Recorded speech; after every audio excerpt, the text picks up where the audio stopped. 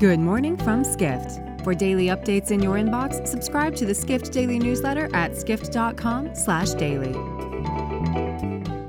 It's Thursday, June 1st, 2023. And now here's what you need to know about the business of travel today.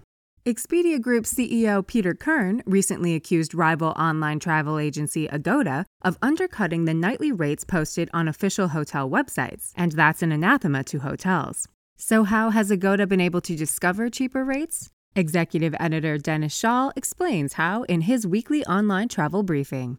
Schaal includes a video of then Agoda CEO John Brown at Skift Forum East in 2019 detailing his company's mindset on hotel prices. Brown said the company has the responsibility to customers to find the cheapest hotel rates found online, even though that caused friction with hoteliers. A spokesperson from Booking Holdings, Agoda's parent company, said Agoda gets many different rates by contact from its partners. But Kern of Expedia said many hotels don't realize how their rates are being mishandled. Schaal adds that Expedia has a tech tool that helps hotels weed out rates appearing in unauthorized outlets.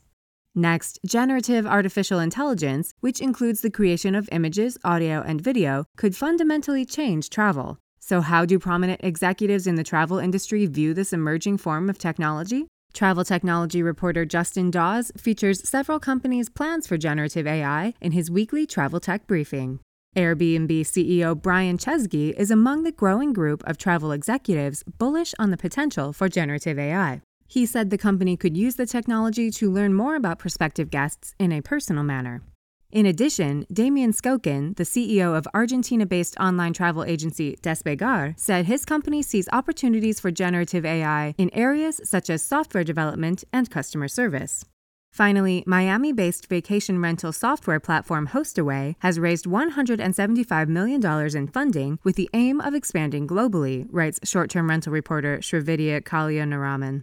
Kalyanaraman reports that Hostaway also plans to use the funds to increase staffing and seek opportunities to expand market share.